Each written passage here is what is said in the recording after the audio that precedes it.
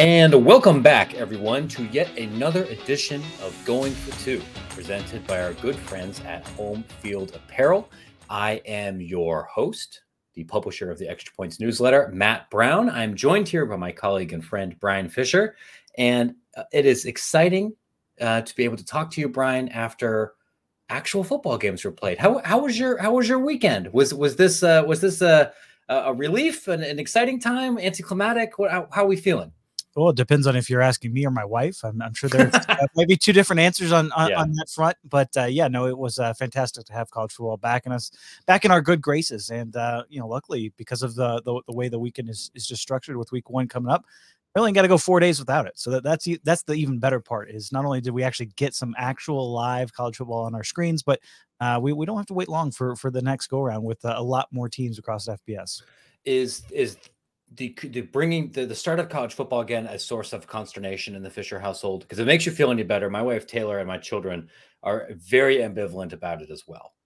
Yeah, I think certainly it's different, especially with two young kids. Although it was nice to have my son was in my office with me, and I have a little area set up for him so that I can teach him all about touchdowns and what 3 wide means, and how we defend playing quarters and stuff. So I think that's one thing that is a bit different this year. But I think the thing about football season in general, and this is true for a lot of folks in college athletics, it does mean kind of the start of, hey, this is the fall season. It's not just football going on, for a lot of these campuses, but it's just busy every single day. It's not necessarily all about Saturday where you are, watching hours upon hours of games and then probably following up a little on Sunday as well. But like the thing about it is, there's press conferences on Monday and Tuesday. You got calls with people that you got to chat with throughout the week. There's pregame, and then it kind of all starts again on Thursday with some additional games. So it's like that. You throw in travel occasionally. I mean, it is a bit much, in terms of just the amount of hours you start working during the college football season. But as they always say, if you love what you're doing, it's not really work, and that's kind of how I feel about when football season rolls around. That's definitely how I feel, especially at the very beginning, right? If I'm being completely honest, do I feel a little bit differently around like November 5th?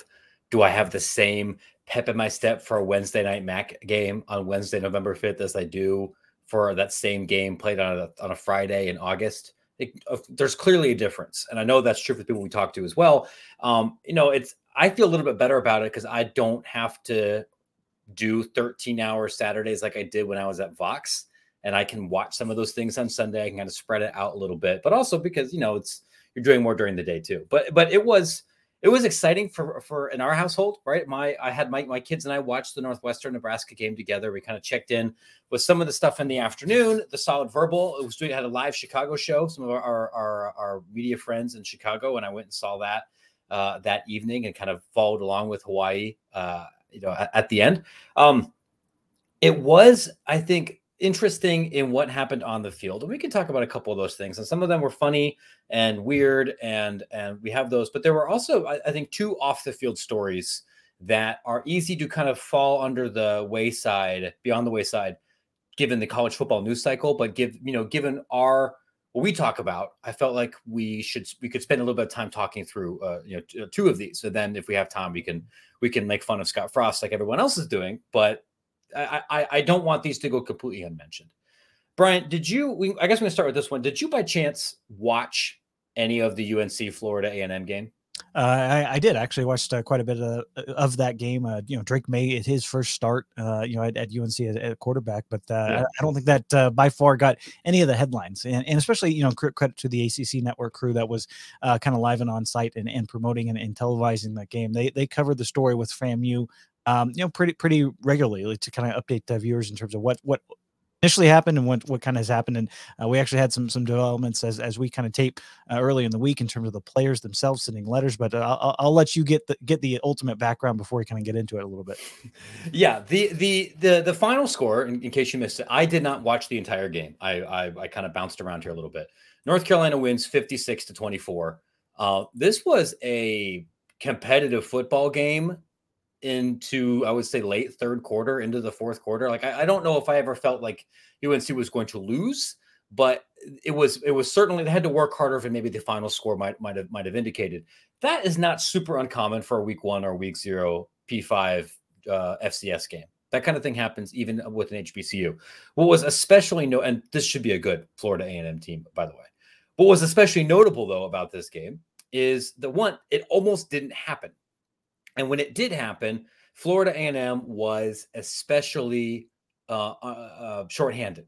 Leading up into this game, I believe, Brian, correct me if I'm wrong, because I don't have the final number in front of me. I think it was close to 20 members were unable to compete in this game because they were ineligible, not because of anything necessarily that they did, but because of compliance and certification issues being worked through. When an athlete transfers from one program to another, and I think anybody that's spent a lot of time in higher education knows this, even independent of the NCAA, there's a ton of paperwork that has to happen. Your major gets certified, the credit hours you're taking has to get certified to the NCAA to make sure that you're progressing towards a degree, that this credit hour is certified by this university and is applied to this major and moving forward. And, I remember as an Ohio State undergrad, this was, I think, my single most frustrating thing. As a guy whose email was brown.2600, it's very easy for someone to get lost in this bureaucratic shuffle. And that's at a place like Ohio State, which, for all of its faults, is this, a gigantic institution that has a gajillion of these people, not just in the athletic department, but serving the student body as a whole. Florida A&M, for lots of reasons, including historical and structural racism, does not have those resources. And, leading into this game, as there's the members of the football team had wrote a letter to the university president, pointing out that a lot of this wasn't our fault. And then we had to see the national media insinuate, or people on Twitter insinuate, that we couldn't play because we weren't working hard in school, when rather a lot of these were paperwork issues. And that part of that was because, the athletes are saying, our compliance department has one person, and that person doesn't have a lot of subject matter expertise in athletic compliance. And you got to certify 300 people quickly. It doesn't happen. Of course, there's going to be mistakes, man. I can tell you that last year, I am aware of at least one game, a Chicago State women's soccer game, that was canceled for this exact reason. They didn't have a full-time compliance director hired. They had a couple of people working behind the scenes. Between COVID, between injuries, and a handful of certification issues, the athletes literally could not get on the bus, and the game was canceled 5 hours before kickoff. This occasionally happens at the very beginning of the season with really low resource institutions. I can't think of a time, maybe you remember this, I can't think of a time where it's happened for a Division I football game. Not even an FBS football game, an FCS football game. I can't remember the last time that it's happened. Yeah, and a lot of that is just because, because football starts so much earlier in terms of the calendar process, usually the compliance is processing a lot of the kind of paperwork stuff for a lot of their players, really for the past month, and then other schools, other sports are going to get on campus a little bit later. So there's more time for that. And that's one factor, but you kind of mentioned just the inherent structural problems that place at a lot of HBCUs, and I think, FAMU in particular going through a transition right now. They've been without an athletic director for going on several months, going back to May when Courtney Gosha left. He's now at Tulane, and they've, from what I've been told, they're kind of narrowing down that search. They should have an AD candidate. I think they've actually interviewed candidates last week, as a matter of fact. Some of them. So, they're narrowing down. So you have a department that has interim leadership. They don't have, I believe they only have one full-time compliance officer right now, which is a bit of an issue. They're actually hiring somebody else to help staff up that department. But, that's a hiring process that still has to, kind of run its course. So got a lot of paperwork on kind of one person, and probably some assistance, maybe some help from the actual schooling universities that might be able to contribute to some of these compliance forms. But it's a lot on one person, and made even more so by the fact that this is a week 0 matchup, and you kind of got to start even a little bit earlier to go up there and play. And so I think you run into a lot of that. I understand what the frustration from the players, just in terms of, you hear academic ineligible and all that, and how that kind of paints them in a broad brush. Totally understand, why they are frustrated with the situation, because this is on the administration, and it is not fair for them. And it is something that should have been looked at far beyond, kind of going into the right that that bus trip down to take it to North Carolina. So a lot of frustration I know from the coaching staff that they just not knowing you didn't have any players that you were counting on, especially some starters going into a big matchup like that. I mean that's tough on them. But yeah, like you said, they fought pretty hard, especially early on in that contest. I mean they were competitive for a good 2.5, 3 quarters, and this is not no, probably more cause for concern if you were on the UNC sideline, given that they're bringing in Gene Chizik and rebooting the defense and starting a new true freshman at quarterback. Like there's probably some more UNC focus nowadays. But yeah, you're right for FAMU in particular. I mean, this is it was just a tough way to start the season, and a lot of it was basically just because of inherent issues within that department that they've got to get squared away first and foremost. Hopefully, once they start making the AD hire, can kind of go from there. Yeah, definitely a perfect storm of institution that's already resource starved and not a whole lot of margin of error. Interim athletic director, shorthanded compliance department, expedited timeline. Looking from the outside here without knowing all the facts, if one person messes up and you have a roster that's in transition, you can see how something like this, while very unfortunate, might happen. Let me ask. I'd like to know what you think about something, because as I understand it, ahead of this game, due to injury and attrition and ineligibility issues, Florida A&M was traveling to this game with 7 offensive linemen, and I don't actually think it was 7 scholarship offensive linemen. I think it was 7 offensive linemen, because remember, FCS team does not have 85 scholarships like an FBS program, and it is. I don't know off the top of my head if this is true for Florida A&M. It's not uncommon for HBCU programs, for SWAC and MEAC programs, to not fully fund the maximum of 61 or 62 allotment. Like to have something in the 50s is not uncommon. I'm aware of a couple of schools that have even gone a little bit under that. So whether it's 7, it's probably not 7 linemen on full scholarships traveling up here to face a high resource, very hot weather ACC team. And I saw some academics and some commentators say, why are we playing this game? Because it's not like it's expected to be terribly competitive anyway. You're not going to learn a whole lot necessarily from this game. And now there might be some legitimate safety issues. I don't know off the top of my head, like what the actual minimum requirement is here, but what would you say to somebody who said, what are we doing if we only have 7 linemen that now need to go, face, 60, 70, 80 plays against an ACC program? Oh, we kind of have seen it in the past, when you go back to kind of the true thick of the COVID seasons, in terms of a lot of the conferences put out minimums in terms of number of offensive linemen you can have. And, if you're typically, if you have the 53-man roster in the NFL, you're probably carrying more than that, probably 8 or 9 going into a game, depending on injuries and or situation and who the opponent might be matching up. But the tough part is you're going into games expecting, if you're a head coach, if you're an offensive line coach, some of those guys to go down. Just the nature of that position. Guys fall into your knee and you get banged up. It might be a couple plays. You might lose a guy for the entire game in the first quarter, and that's why you talk about offensive line depth. I mean that is critical, and safety issues. I maybe you can kind of make that case. I'm sure coaches would, just to kind of protect themselves a little bit. But you as long as you can trot out 5, I think you're good to go. But at the end of the day, it's just a depth question, because you are going to lose guys throughout the game, and never want to be in the case of kind of going back to maybe your high school days, where you got to kind of like, all right, well, we're down to like 5 guys. All right, defensive tackle. Yeah, you're coming over here on the offensive line now, and you're gonna play guard for us. Tight ends, right? Who on my roster is over 250 pounds and can stand up for a couple of plays? But yeah, I mean, it's just a tough situation to deal with, and that's kind of the one, probably the key position where I know coaches just are super concerned about their numbers and having enough depth. It's hard to find those guys first and foremost, and then to find them, in kind of the heat of battle with as important as they are to offenses. And you kind of saw it a little bit. I think that was kind of probably, if you're again a Tar Heels fan, seeing the new defense, seeing the lack of pressure, especially early on in the game against an offensive lineman that kind of banged up and didn't have the numbers that you kind of expected, much less, kind of playing that at the level. That was probably a little bit more concerning for those fans in Baby Blue. But credit to FAMU. I mean, they came in, they competed, and I think that was the one takeaway that I kind of had is that given all the adversity that they faced, what they came in and especially early on, they said, what, we're here to play, and that was at least encouraging. We'll see kind of the ramifications and how things go there in terms of the administration and where the school goes from there. But credit to those players for going out and eating early. Yeah, they absolutely was a credit to their team and the coaching staff and the relationship that they have there with each other, how they played, especially in the first half. I have some sympathy to the argument that maybe we shouldn't be doing this.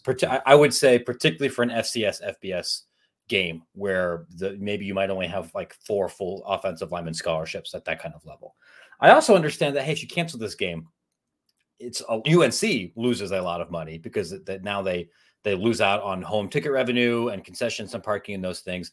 And if they scheduled another game, maybe you play an FCS opponent later in the season, which sometimes happens. Now suddenly you're missing a midweek bye week, and maybe that has health and safety concerns, especially because you've been practicing all week like you're going to have a game.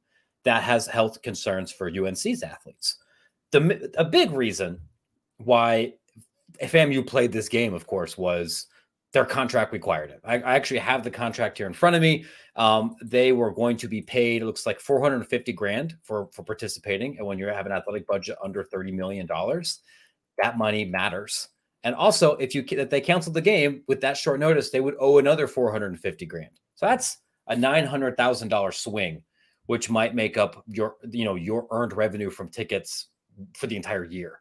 That's more than you're making from media rights, I believe, for a year. That's a huge chunk of money. It's a big chunk of money for most schools, but even a Mountain West program, if they really had to do it, could probably find a way to do it. That's not something that's possible. So it just goes to show how unfortunate it is for athletes to then have to shoulder financial burdens and kind of get beat up in the press a little bit, and then get physically beat up by an opponent where they were kind of playing with one arm behind their back. Really kudos to them for hanging in there. And here's hoping that they have a successful season where, one, this off the field stuff, like how quickly they get their financial aid checks, hope that gets turned around immediately. And then they're able to have a successful season on the field. Yeah. And I think you can also kind of set this type of story against the backdrop of something that we have also talked about in transformation. A lot of the potential requirements for things like getting access to men's basketball tournaments, just being a Division I member now, in the future is going to be tied to potential minimums regarding, people like compliance officers, to where you can't just have just exactly it. You can't just have 1 or 2 trainers, which has been an issue for a lot of these programs as well. Like some of those issues that we are starting to see crop up at a lot of these schools, they're going to be even bigger going forward if they want to truly Division One. That's going to be something that a lot of these programs, if you're FAMU, you're going to have to make the investment. Not just in terms of people, but making sure that your program is staffed and kind of ready to go for the kind of new era. Even if you're going to be remain in the FCS, there's going to be some changes coming your way, and this is kind of a big early warning sign if you're kind of the university leadership as you're going through this process of hiring a new AD. That's kind of got to be in the back of your mind as well. Like we're going to have to fundraise some more. We're going to have to maybe tap into university resources some more, because we're going to have to get back up to kind of those minimum standards and things like compliance. So not only do these things not end up happening again, but also that we can kind of figure things out going forward to where it's much easier for a lot of folks. Talk to a couple other people that are like, well, I don't think the NCAA is going to really kick HBCUs out unless they absolutely have no other choice. So I don't know what classification some of these schools are going to be in here, but you definitely need to be able to meet a minimum standard. And funding things like summer school for athletes that really have to be on campus all year, like most Division I football players do, and making sure that they get their money on time, that's a minimum standard. That's a minimum standard that you should be able to clear at Division II, let alone Division I. I realize that's a frustrating off the field story. There's some positives to take away on the field. Hopefully they get resolved there on the back end. There's another off the field story that I do want to talk about. that has nothing to do with football, but does kind of intersect with a couple of my interests here. For folks who might have missed this, I want to say this was on. I think this did happen on Saturday. There was a Duke BYU women's volleyball match. Matches in Provo, sellout. Both programs are competitive on a national stage. Thousands of people are there, and reportedly, one of the women's volleyball players here for Duke, a young woman named Rachel Richardson, releases a statement. Her godparents released a statement on social media saying that she was repeatedly targeted by really vicious racial taunts. And that went beyond just racial slurs, but that people were saying stuff to her about being careful when you get back to the bus. They're very ugly things, and I believe the video broadcast shows that a police officer goes over to Duke's bench. Richardson says that volleyball officials during the match and people at BYU were made aware of what was happening. Nobody, for whatever reason, made proactive attempts to stop it. Afterwards, BYU releases a statement saying, we went back to the video. We found the fan. Fan wasn't a student. Fan was sitting with the students. We banned that person from campus. Athletic director Tom Homo gives a statement, later, encouraging BYU fans to elevate their standard of conduct and their obligations given their sponsoring institution about treating people equally. Duke was scheduled to play another game in Provo. They play at a different site away from BYU's campus. The volleyball player has reached out and said some things here on social media. So there's been a lot of follow-up conversations, and I still have several myself, because I feel like the timeline's been muddled a little bit, as one would expect with an event of this magnitude. And first, I guess I'm going to say something that's going to, I think, paint me as naive and out of touch. But I have to be honest, Brian, it literally never occurred to me that somebody would say such vile things at a women's volleyball game. And I say this like, if you told me there was racial slurs at a basketball game or a football game or a different sport where there was going to be 10,000 people in the audience, I would say that's terrible. It's unfortunate. Could I believe? I mean, but is that a thing that could happen? Yes. People, I've been in student sections. I've been in these games. I've heard people say terrible things. It never occurred to me that at a volleyball match, that's something that might happen, regardless of where it might happen. But here it appears that it has, and it's raised some big questions. Some big questions about what is owed operationally, what is owed from the administration, from Duke, from BYU, and some other factors here as well, to make sure that something like this hopefully never happens again. Yeah, and to be clear, just for timeline purposes, I believe the match took place on Friday night. You're right. That's right. Friday. The reports were coming in on Saturday. Yeah. The story was kind of when it blew up. Was early Saturday. Both right. from the player's godmother tweeting about the incident itself, and then BYU they eventually released a statement. So that's that. But you're right. I mean, like to see this happening at a volleyball match. I mean, that to me was like.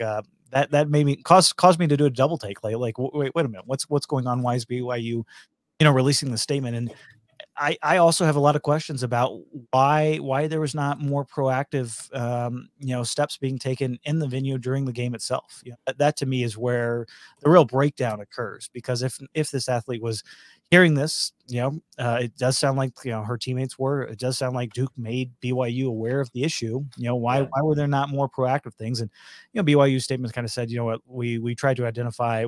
Nobody kind of raised their hand to say that who it was. Like, if this was a non-student in the student section, which is what their statement originally says, I would think you could be pretty easily figure out who that is. And the fact that people around that person did not kind of point them out to police or ushers or whoever was involved at BYU, that is a red flag to me.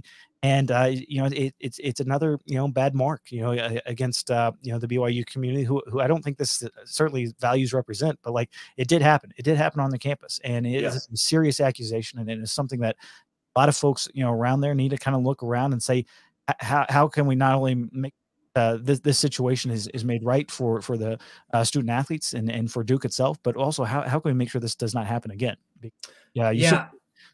But no, this it's a great point. I do want to talk about that. Something else I've been trying to find the best way to articulate, and maybe this show is a good medium for it, right? Most people listening to this know I'm LDS. I have not lived in Utah. I did not go to the school. but I am a member of the church of this sponsoring institution. I also have, my mom was from Brazil, and I do have a fair amount, I think, of lived experience within the LDS community, particularly as it pertains to maybe how people who look a little bit different or act a little bit different can be treated. Because I saw this a ton on Twitter, and you see this in the comment section. Anytime anybody's talked about this story, it's like, well, this is a racist institution. It's a racist sponsoring church. They have a very terrible racial history. Like, are you surprised? And like, I look at this and think, I am surprised, and am I surprised because I do not think that there are problems with racism within LDS church communities. No, like I could tell you, friends, that's a thing, and you don't need to go, explain the history to me. I've written like 10,000 words about the Black 14, man. Like I know this history. I've read all the same stuff that you're throwing to me here. In my experience when looking at this, the idea of somebody using the N-word or using this level of explicit language does fly against how I have seen this activity. Is there racism in this community in a way of trying to be more subtle or less flagrant, but still extremely hurtful to people? Of course. Are there problems, racism that comes up because leadership throughout a lot of this institution and a lot of local communities does not have cultural competencies because there aren't a whole lot of people of color that are leading congregations or in leadership positions in a lot of in the church or at the school and other places? Yeah.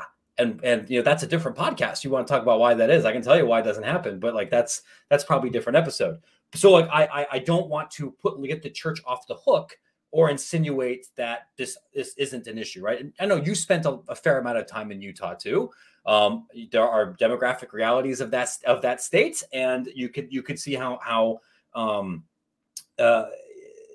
issues could happen, not like this, but I don't think it's a shock that any place where one ethnic group tends to completely dominate, how there may be signals mixed in some other places here. What is especially frustrating to look at this experience, the after fact, is I think it is hard, in part because of that history, for a BYU leader or somebody high up within the church to say, wow, a racist thing happened. It's easier to use other couching language. An unfortunate incident happened. Language that did not live up to our standards happened. We failed to follow, uplift our Christian standards happened. Those things are true. It was also racism. And I know that people are terrified of being accused of being racist or accused of all the things that are happening right now on social media. And I understand why people are hurt about those, and not all of those attacks are fair. You do have to call the thing that happened what it happened. And I would look at that and say, based on my experience and my vantage point as being part of this community, I do believe that is a blind spot. And it is something that I think in many ways, I think that athletic department, university understand. It's not an accident why many of those coaching staffs are more diverse than almost any other place you're going to see in contemporary U.S. Mormondom, and why they've talked about it and they appear on these subcommittees and everything. So I want them to do better.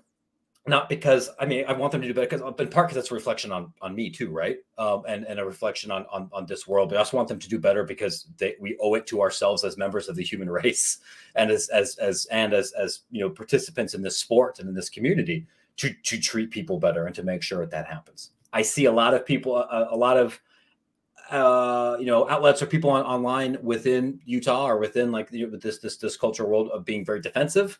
I understand it. I know it hurts. I know it's uncomfortable. You got to do it. You got to lean into it. And what you had kind of touched on, regardless of what happened operationally during the game or what BYU did or didn't do, sounds like they messed up. I'm trying to learn more. And part of that is because I don't really know a whole lot about what happens operationally during women's volleyball games and whose responsibility would be to direct the police officer here or there. I don't know. It may very well be that they messed up. What I do know is that event happened and somebody said those things and a bunch of somebody sitting around them almost certainly heard them and didn't say anything. And that should inspire some very difficult introspection to anybody involved about why that didn't happen. Because I slept through a lot of Sunday school. I slept through a lot of early morning seminary. The don't use racial slurs lesson, that sunk in pretty easily, I think, in my ecclesiastical training, and the idea of God not being respecters of a person and what we owe to each other, that sunk in. So if that was missed here, we got to ask ourselves some tough questions as to why.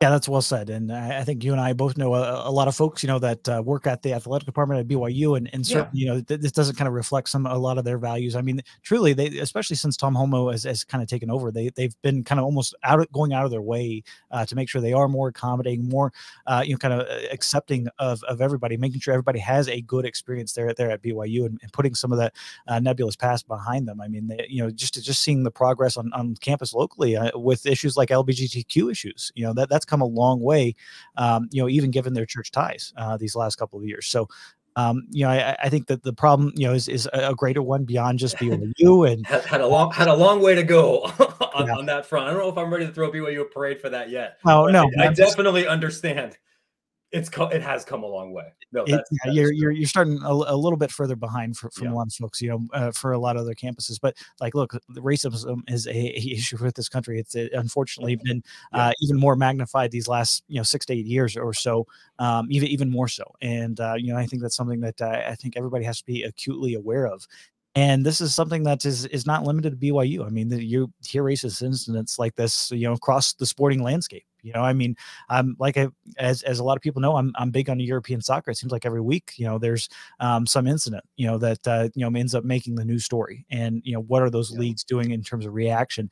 That is, to me, where my viewpoint on this, kind of comes into mind with BYU in terms of what was ultimately happening, in the moment, and how operationally you can get better on that front. I think that's something that administrators across the country can kind of say, hey, let's take this incident, let's learn from it, let's teach our security guards, let's teach people to kind of spot this stuff. Because if in a European soccer game at a 60,000 seat stadium, if they're able to hear it on the pitch, and then point out fans, or what sections, and they remove quickly some of those patrons, that is something that easily can come to this side of the Atlantic with whether it be a football game, whether it be volleyball games like this. You can teach your people to do things the right way. And that's where this can be a learning experience, not just for BYU moving forward, but for a lot of athletic departments out there that need to protect their student athletes as best they can, and especially protect those visiting student athletes. Not only make sure that they have a great experience when they come to compete, but understand that this is not acceptable in any manner, much less in general society, and in general life, much less at an NCAA sporting event. You're exactly right. I think that's a great comparative example. This is something that is an issue in most European soccer leagues, and being able to identify those people, and make sure that there are codes of conduct that are expected. I'm was checking in here with a buddy of mine that covers BYU for one of the local outlets. They were saying like, hey, I'm at a soccer game right now, and there's not a whole lot of people here, and they read that over the PA. I'm like, hey, if you see something, say something. That's right, because while there are things unique to this campus and this community and this county and this history, where you could say like, okay, I could draw some straight lines, see why this happened. Could I also see a place at another PWI that's 88% Caucasian at a different sporting event saying something that would be really offensive? Yeah, like that could happen unfortunately, that could happen in a Montana, that could happen in South Dakota, that could happen in Ohio or Tennessee or Vermont or any number of other places. It would look different, but something bad can still happen. So I think you're right. This is a lesson for operationally, and what you want, what culture you want to have, that I hope is discussed everywhere. And I think the last thing I'll note is, I think we are all fortunate that that Rachel at Duke took some real leadership with this, and explained, hey, this is exactly how I felt. Here's what happened. Here's what our teammates want the world to know. Here's what I want the world to know. I think it sucks that in a lot of these kind of situations, there is a disproportionate burden placed on the victim that's placed on the student. I think it would have been nice to hear more from other people at Duke before we heard, or in conjunction with hearing from the athletes themselves. I will say, both in this experience and in most of my professional experience, the more we hear from the athletes and the better we get to know them and hear from them, the more impressive they are. And especially when compared to maybe sometimes some of the adults, whether that's defending themselves when they've been the victims of something, or celebrating their own accomplishments, or letting us, as the world, get to know who they are as people. I am grateful for her statement, and grateful for however she wants to shed some light on this and move forward from it, whatever makes sense for her, because that's a hard thing to ask for a sophomore or junior.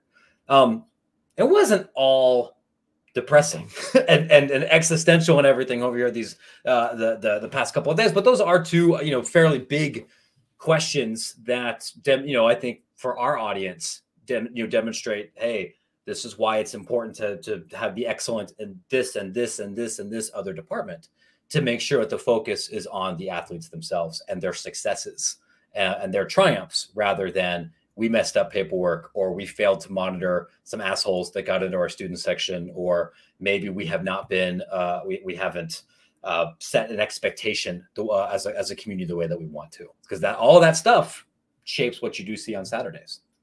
Yeah, and I'll say that seeing those issues pop up in week 6 or 7 is a whole different thing than seeing some of the issues pop up in weeks, especially after it does seem like this is a fairly normal college athletics season, and so I feel like that people's whether fan behavior or whether just kind of getting back into the flow of things. Things can be a little bit slow for a lot of these athletic departments as they kind of get back into the swing of things. With sellouts, we already seen a lot of these places, whether week 0 or week 1, and out some massive sellouts. So I feel like the appetite for college athletics has never been greater going into the year. And if you're an administrator out there, you got to keep that in the back of your mind. Sometimes that means fans are going to do some stupid things. You got to adjust and be aware of that. Already facing staffing issues. I've noticed, just chatting with some folks across the country, whether it be security, whether it be concessions, that those type of issues are still popping up. So some teething issues for sure in college athletics. But the good news is we did get some action back on the field. Who hasn't struggled to get back onto the swing of things and nail things right from the get-go? That would be our good friends at Home Field Apparel. I was trying to find a good way for us to dig out of this ditch, because I don't think to help the good brand, but I'm always happy to talk about the good brands who finished their final big new Saturday campaign with, of course, my beloved alma mater, the Ohio State Buckeyes. I'm wearing one of their shirts right now. We're talking about a Going for 2 podcast. It makes sense to wear a Going for 3 shirt. They were unfortunately unable to beat Penn State. Hopefully that happens on the field this year. But Penn State will forever be your big new Saturday champions for selling stuff on the first day for our friends at Home Field. I have been told that just because they're not doing Big New Saturday anymore, they are going to drop a bunch of new schools.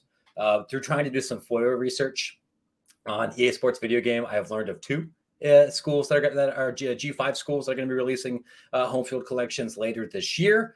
But you can buy a bunch of cool stuff right now, including the Indianapolis Colts. They've launched into the professional side. I don't know anything about the Indianapolis Colts. I don't think I could name 5 people on the Colts. This is not that kind of podcast. I'm not that kind of sports fan.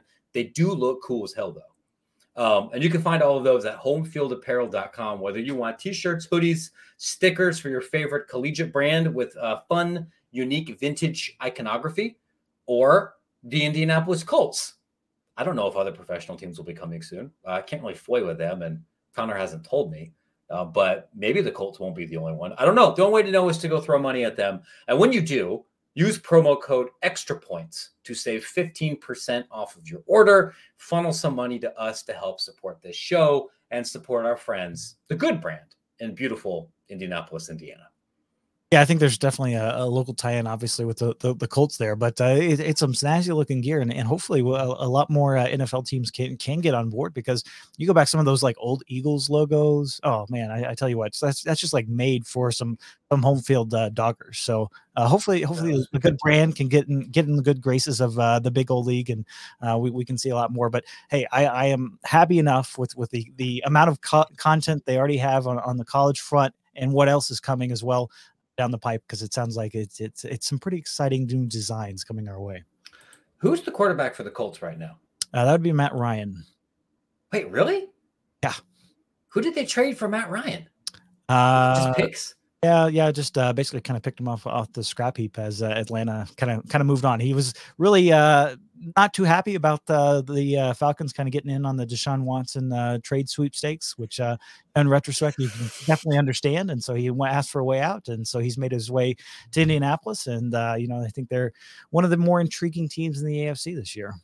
This is one of this. I'm sure I should have known this, but my brain has been ruined so much that what you just described feels like it happened 7 years ago. Yeah.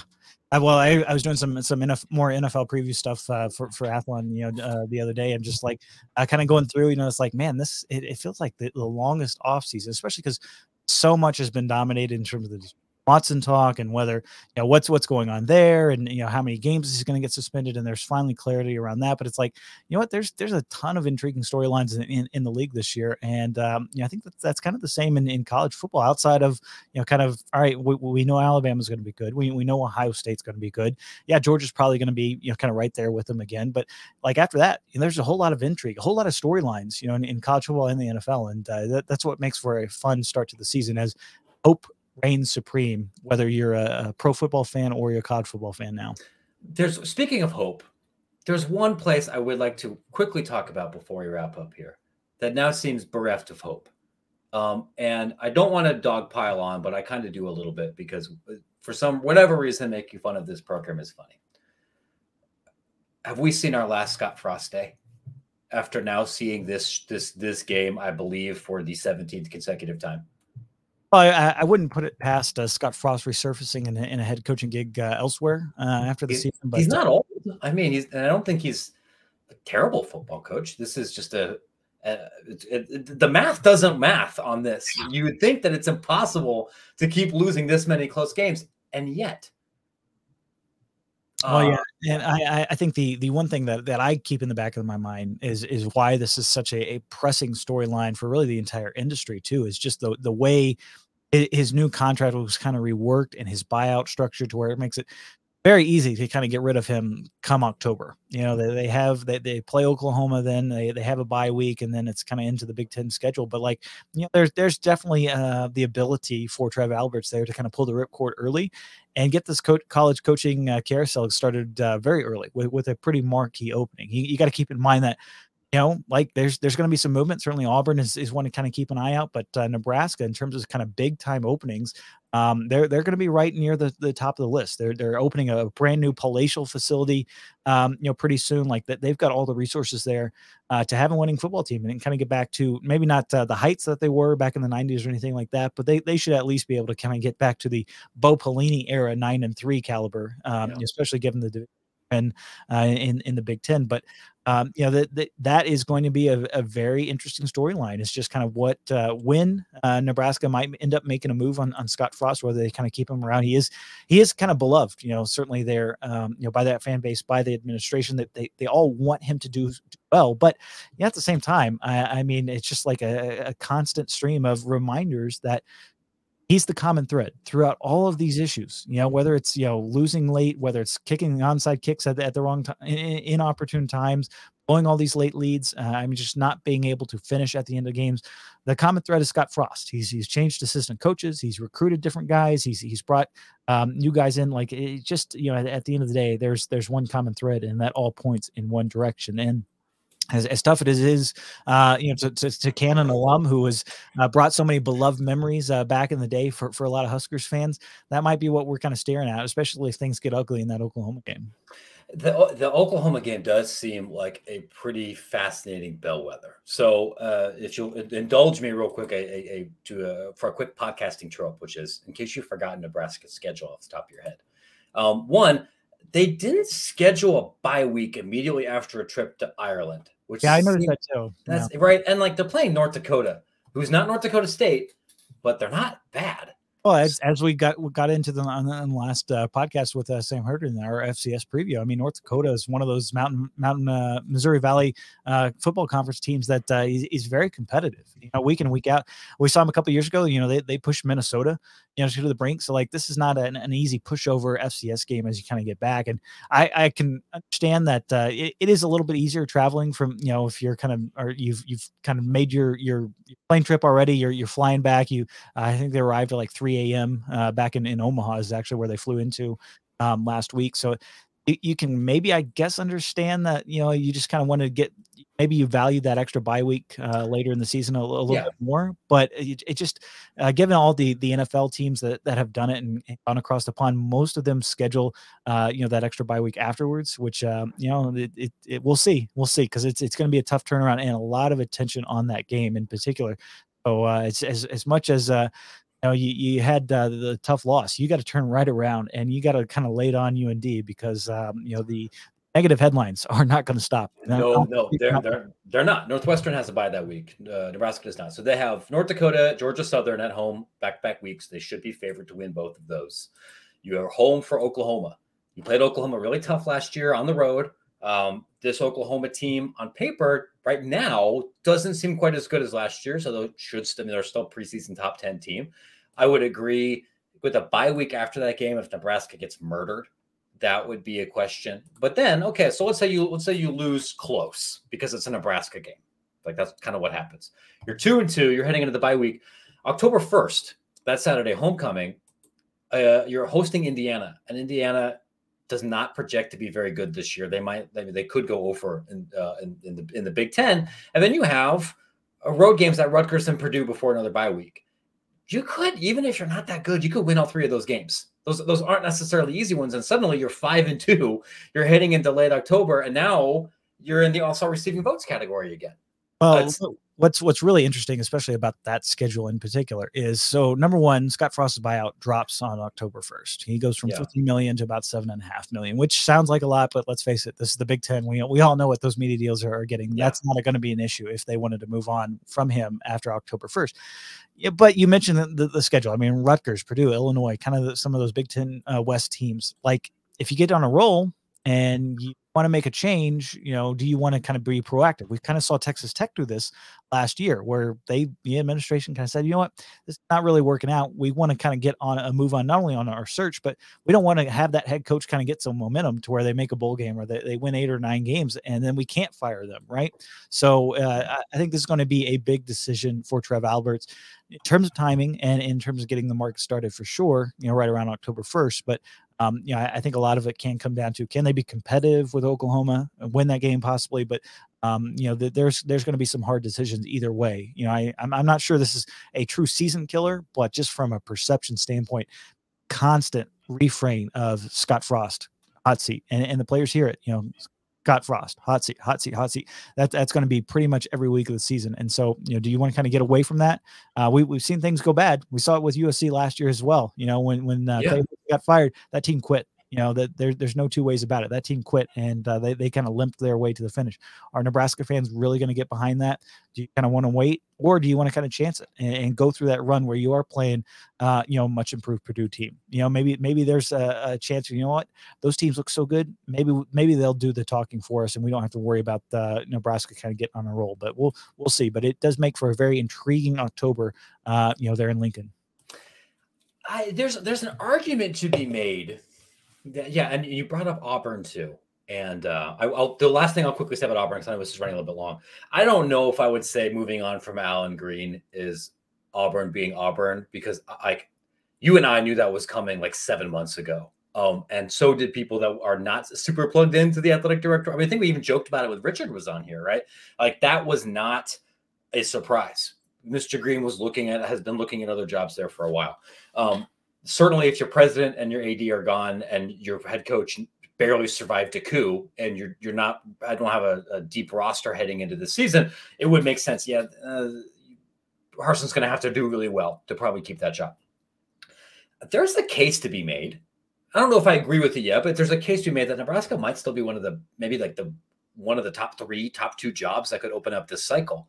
So that maybe that gives you more flexibility to wait longer, especially because this is the favorite son, and jettisoning him would be hurtful in ways that might not be the case for a Lane Kiffin or somebody similar that doesn't have that long institutional tie. Maybe it would be different if Nebraska was entering into a coaching search era where multiple high-level SEC and Big Ten teams were likely to do so as well. I don't think right now there's a ton of teams in that Nebraska-Auburn phylum that are likely to have coaching vacancies in mid-October. Now we say that now, and who knows what the next 5 weeks are going to happen. That's a lot of time for someone to commit an NCAA violation or for some other terrible thing to happen. But that's what it looks like now. I will definitely be paying attention there. What are you watching this weekend? Well, I just would want to follow up just briefly on that point. I mean, it Yeah. does make for a very interesting coaching cell because a lot of the marquee programs have already kind of made that turnover. You know, we got Yeah. new coaches at Florida, at USC. Sark going into his second year. Plus an SEC transition. Oklahoma hiring Brent Venables. So it's like a lot of the marquee programs that would be kind of ahead of the pecking order for Nebraska. They really have already made their coaching change. So it does tend to be a potential kind of quieter market, I would say, in the coaching community. Certainly from not having the kind of marquee openings standpoint. Really, you're right. It's just kind of Nebraska and Auburn that are expected to come open. I think Georgia Tech is one that a lot of folks are looking at as well. Jeff Collins just Yeah. the record just not there, and maybe not the on field progress they've hoped to see, and that's one of the smallest budgets, in the ACC in terms of actual football spend. So there's a lot of questions surrounding Georgia Tech and where that might fit into the Arizona State possibly coming open at some point during the year as well. I think there's very much an expectation that there will be changes there in Tempe, but you know what? As attractive as some of those openings are, it just could be a very quiet carousel, and so I think that does make it quite interesting when we do have one of those market movers like Nebraska potentially coming open earlier rather than late. Kind of seeing that be a trend as part of this cycle, but. Yeah, and then speaking of week one, I mean, where else can you go but Ohio State, Notre Dame? I think that is going to be the game of the week. It's, obviously game days there. I'm sure you're not sweating bullets at all. When Ohio State's only up 14-3, in the second quarter. But Of course. I mean, I feel that way. In case any athletic directors are listening, and you can call up Jerry at Ohio State, and he can vouch for this. When I have covered Ohio State games in person, I have been a consummate professional.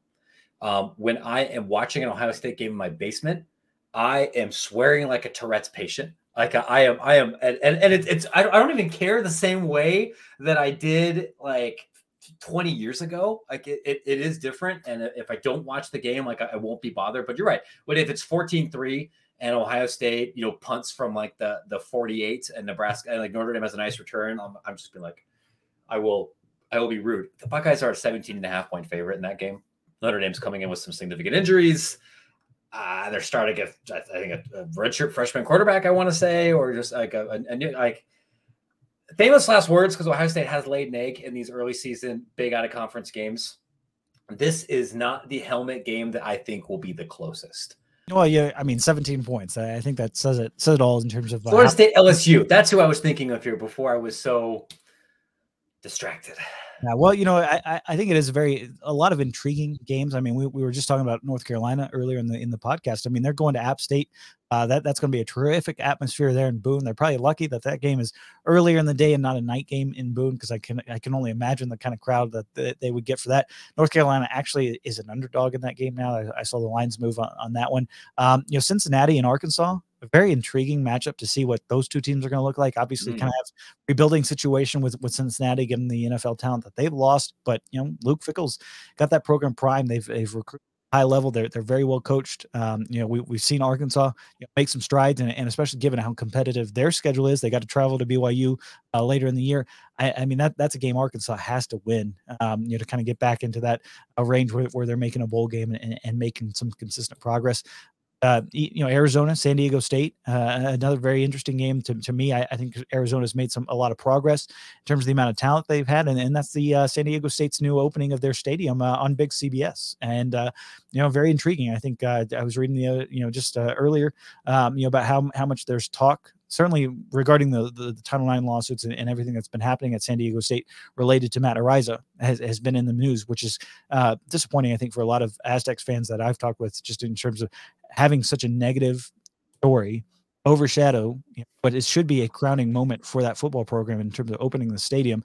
A lot of talk about them joining potentially the Pac-12 as an expansion candidate. Like it's the biggest negative story that you can have coming at the wrong time for a university that wants to kind of celebrate the progress they've made as a football program. But that is going to be an intriguing one for me as well.